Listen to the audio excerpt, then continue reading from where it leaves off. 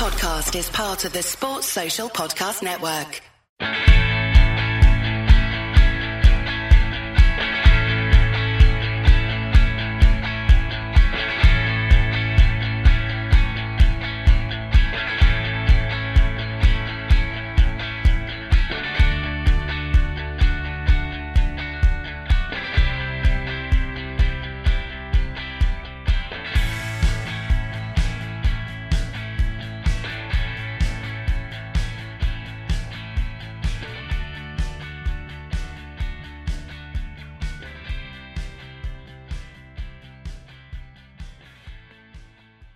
Welcome to another episode of the Stradicast. It feels like a while since we've done this, the international break, taking a toll on things. Obviously, we've had a lot to say before domestic season came to a break with the manager and results not going our way. Performance has also been an issue. And now, Nards, that you're joining me, we're going to speak a bit about the next few weeks we're going to be without Raphael Varane and Harry Maguire. That's a problem. We don't get no break, do we, when it comes to internationals? No, it's a bit of a torrid international break for us at United, isn't it? I think losing, obviously, Harry before with an injury, and then obviously with Raphael Varane going on international duty as well, and then obviously him getting injured, it's a massive, massive blow. And our two best centre halves going out injured. With the fixture list coming up as well, it's going to be a tricky couple of weeks without those two guys. And the part of me thinks, look, maybe the deluded side of me thinks that Eric Bailly and Victor Lindelof are sitting there waiting for their chance. But the reality of it is they've had a lot of chances because for several years we haven't had a strong enough defence. They've played lots of games and haven't impressed. They haven't impressed. And the United fans have a valid reason to be going into these games worried. Because even with Varane and Maguire at the back defensively this season, we've been a bit shaky at times. The midfield still isn't 100%, still isn't protecting that back four. Are you worried, Nards? Because we are playing, we are up against Jamie Vardy and Leicester. We're up against Liverpool. They're coming to Old Trafford the week after. We've Atalanta, big Champions League game. These are big games. City. All coming up. I think, like you said, I think you hit the nail on the head. I think every fan has seen how Bailly and Lindelof have performed at different times, and they're not starting to. And like you said, our midfield isn't particularly protecting our defence that well currently. So it is going to be a concern for us as fans, for the staff, for the team. So yes, I am a little bit concerned about it, but they've got to step up to the plate. Lindelof, I think, is a good defender. He's proven at international level, and he's proven for Manchester United that he is a good defender and he can perform any given days. Bailly, I've yet to find someone who didn't love Bailly when he first came in, and we've all seen his power, his pace, his power, his strength. It's just, he can be a bit of a liability at times as well. Let's put it that way. So it's up to them guys to step up to the plate and really perform and put themselves, in contention for a starting place, but also in the shop window if they don't want to be at the club, because obviously we're very strong in the centre-half position now. So it's up to those guys to stand themselves to the plate, perform, and hopefully show how good they can be and why United has shown such faith in them in the past. Phil Jones has had 7 weeks full contact training with the team now.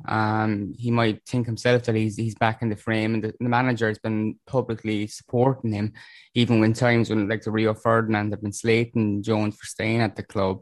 He did a recent podcast with the official club's app, which is really worth a listen. He speaks about his own difficulties and then dealing with social media and having to come away from that. But with the dilemma we're in now, and we're talking about the injuries to the squad with some big games coming in, Nards, could this be a time where maybe Solskjaer puts on the tactical glasses and changes things around? Because what he has stuck with throughout his reign really is a double pivot of McTominay and Fred. And with the injuries, and obviously knowing why he does that because he wants to offer defence as much support as possible, even though it doesn't always work. But maybe he might go 5 at the back this time around for these big games and change things up and take one of those players out of that double pivot to offer that support. Because Jones is fit now. Jones, if he's part of the squad, it wouldn't be ridiculous to say that he might be in with a shout this weekend or against Atalanta.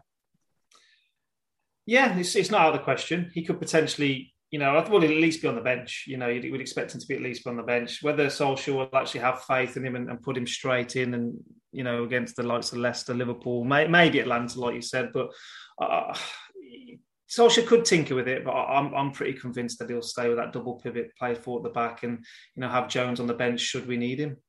Okay, because Jones, listen to the podcast. He doesn't sound like someone who's been put on the long finger this season, in a sense that I do think he will get chances. I know we're out of the League Cup, but you can see how quickly injuries can happen. All of a sudden, we're without our two main centre backs, and people are starting to fret. And I'm even saying that there might be a chance for Jones to get in. But that's purely down to the base that we have seen Eric Bailly, we've seen Victor Lindelof for so long, and especially as a pairing. They have not played well together in games, so that is a worry for the manager. It's an even bigger worry when the midfield isn't 100%. But something else I wanted to speak about, which nerds, looking at comments that have been made during the international break from fellow pundits. Jamie Carragher has hit out at Roy Keane and Gary Neville for over-perceived bias of Solskjaer. He claims that they don't tackle him quite like they tackle other managers when you consider that Manchester United have went to the transfer market, bought someone who's won the Champions League 4 or 5 times, a winger 75 million, Raphael Varane. That's definitely ground to mount a title challenge is what he's arguing. But I guess the bigger picture, Nard, you might agree, is that there's so many good teams going for it this season. You can't just single out one. No, I agree. And I think by buying the players that we have, Solskjaer, Ollie's obviously brought in some unbelievable talent. It's about getting them on the pitch and getting them performing. But ultimately, when you spend that kind of money and you get those kind of players, with the huge reputations, I think it would be a bit naive to say that we shouldn't be thereabouts. Whether to win it, I still think it's another season, adding a couple of players potentially in the midfield position. But I do think Carragher's got a point in the sense that United have spent this money, bought these kind of players. They've got to be in a position where they're at least challenging or there and thereabouts. But you're right, there is a lot of good teams now in this league. One of 4, maybe even 5 teams could think to themselves, we could be in with a chance for at least Champions League spot or pushing for the title. So it's a tough league. It's competitive, but this is a business and it's a results business, and Solskjaer has to do something where he at least challenging this year. Obviously, too, during all of this international break, we had the incredibly controversial takeover of Newcastle United. And I wanted to get your thoughts on that because for years and years and years, we've had, say, Abramovich at Chelsea come in, splash the cash and develop teams that were going to go on to win Premier League titles and eventually the Champions League. People seem to have a problem with him doing that back then, but the more I think of it now, I have no problem with a wealthy Russian bloke coming in, buying a football club, and having a dream and running the club pretty well. You'd have to say that Chelsea down the years have been run pretty well. We can give them praise on that. What I have a problem with is state-owned football clubs, and that's where it becomes a total different story, a total different pot of gravy. Where do you sit on this? And like the Premier League clubs, the 19 Premier League clubs have issued warning, kind of saying that we weren't warned about this. We should have been told by the Premier League to expect this, blah, blah, blah. But it has been in the media for the past 18 months, hasn't it, that the Saudis were interested in Newcastle?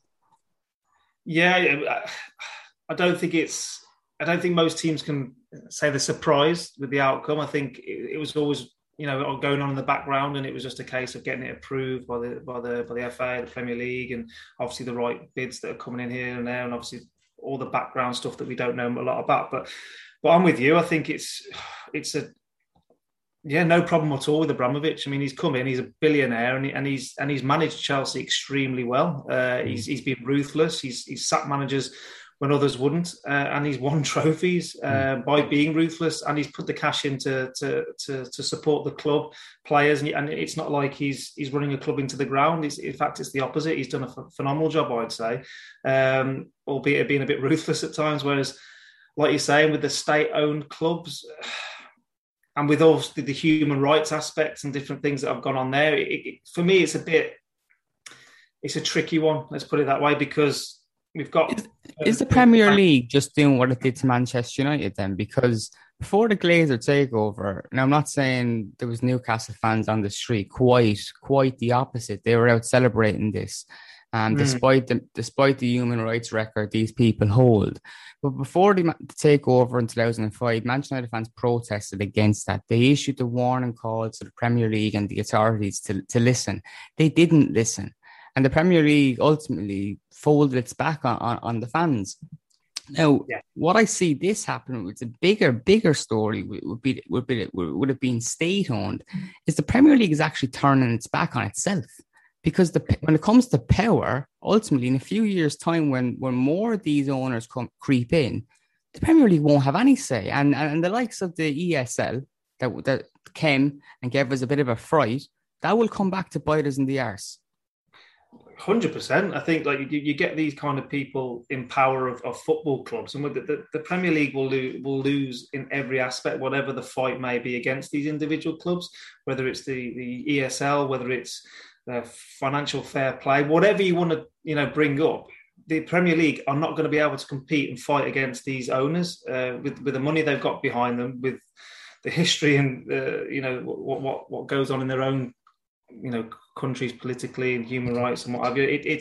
You're right. It's quite shocking and quite scary, and quite surreal in the fact that there's a big push for the taking the knee, for example, which is great, and I fully back that. But then you counteract that with them then allowing Saudis to come in and own a club, knowing what their track record is in their own country. So it's crazy to think about it. There's so much because I think Sky takes responsibility in this, because they'll do these campaigns, which I'm in support of, with the rainbow laces against homophobia in football and all the sorts. But you're bringing in these owners that totally ignore that in their own countries, and that's what when we talk about Chelsea, and they've a wealthy owner, a Russian, that runs the football club. We talk about Newcastle now. I'm talking about Saudi Arabia. Yeah, that's what we're talking about, and it's a total different kettle of fish.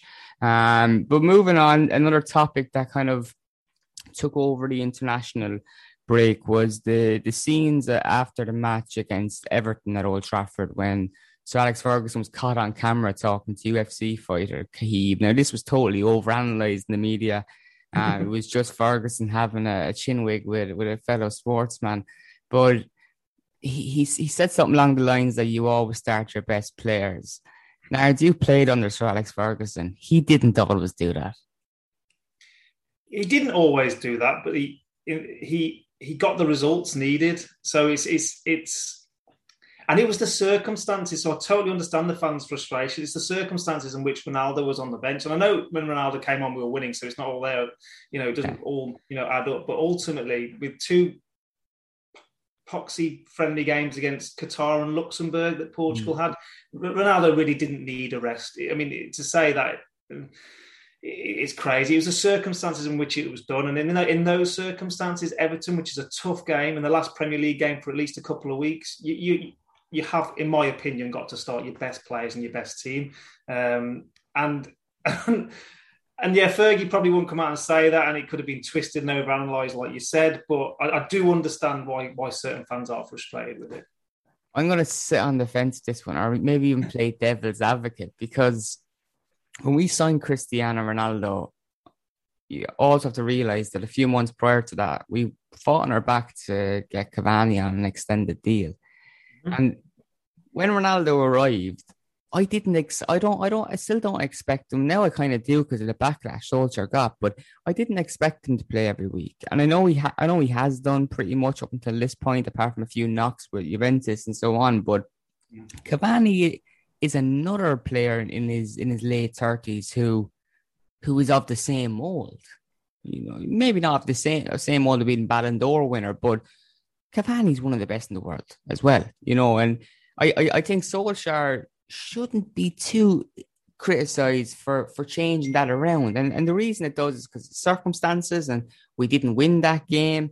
Performances of late haven't been great, but ultimately he's going to change it around. There's going to be games where he's going to have to play Cavani, because Cavani wanted to go back home to Uruguay or to Argentina, and they asked him to stay an extra year. Now, for Solskjaer to turn around and to keep him on the bench every week, that would be very unfair. And I know it's not starting Ronaldo, but Cavani, he scores goals. Oh, yeah. And I love Cavani. I mean, what he did when he came on against, who was it, Villarreal, when he came on, I think he just completely changed the whole aspect of the game. It's work rate, winning balls back. They have no right to win. He's a 22-year-old trapped in a 36-year-old's body, whatever age he is, the fitness levels he's got, as with Ronaldo. So, yeah, I agree with you. I love Cavani. But with the build-up, the previous games, which we kind of got lucky in a couple of circumstances, last-minute goals, stuff like that. You've got to go into the international break. With a home game with 3 points. Yeah. And for me, it wasn't the time to drop our, potentially our match winner in Ronaldo. And who say he could have played both of them? If you want to start Cavani, play both of them. Build your team around that strike force if you need to. It was just because with Everton having so many injuries as well and not at full strength, it was a poor result and a poor way, and it gave a lot of United fans 2 weeks just to moan about it. But it's a long season. There's lots of things to go, and like you say, Ronaldo will not play every game, and I don't expect him to play every game. It was just the circumstances, as I keep saying. I'm not going to ask you to name out your starting 11 to face Leicester at the weekend, but who is in your midfield? I'm McTominay, Pogba, Fernandes. Yeah, we'll see how it goes. And to be honest, Nard, I don't think whatever midfield he names, I think someone will have a complaint. Yeah. I think there's someone out there that say, that's not good enough, you should go with this. But ultimately, I don't think right now we can see the right fit. Hopefully throughout the season that something works out, that someone starts performing out of their skin and makes the position their own. That's what we can really hope for right now. But yeah, look, we'll end that on that note. Are you optimistic heading into these run of fixtures? Do you know what? I think this is going to sound terrible, but every time I watch United, I never go into the game really, really confident, because I know we could be unbelievable against some of the top teams, but then when we come across some of the lower teams, we don't seem to perform. So I'm never 100% confident anymore. I'll always give 100% support, and I'll always back us to win. But I think United, the players, the staff, the manager have got a lot to prove before we can start thinking we're going into every game now expecting a win, because we've drawn and lost against teams that we just really shouldn't have. So cautiously optimistic is what I'd say. And don't forget, we'll be talking more about it next week, but the return of Marcus Rashford is on the cards, and that's a really, really good thing for Manchester United. I'm looking at that team to start the season, lads. And once we can shore up those two flanks and have Rashford on the left and maybe Sancho on the right, who, by the way, got 2 assists for England the other night, so hats off to him, going on the back of this international break with a bit of form. So he might get a start against Leicester at the weekend and get off the mark finally for United. Thanks for listening. Make sure you subscribe to the Strettycast, and you'll hear from us again soon. Up the Reds. Sports Social Podcast Network.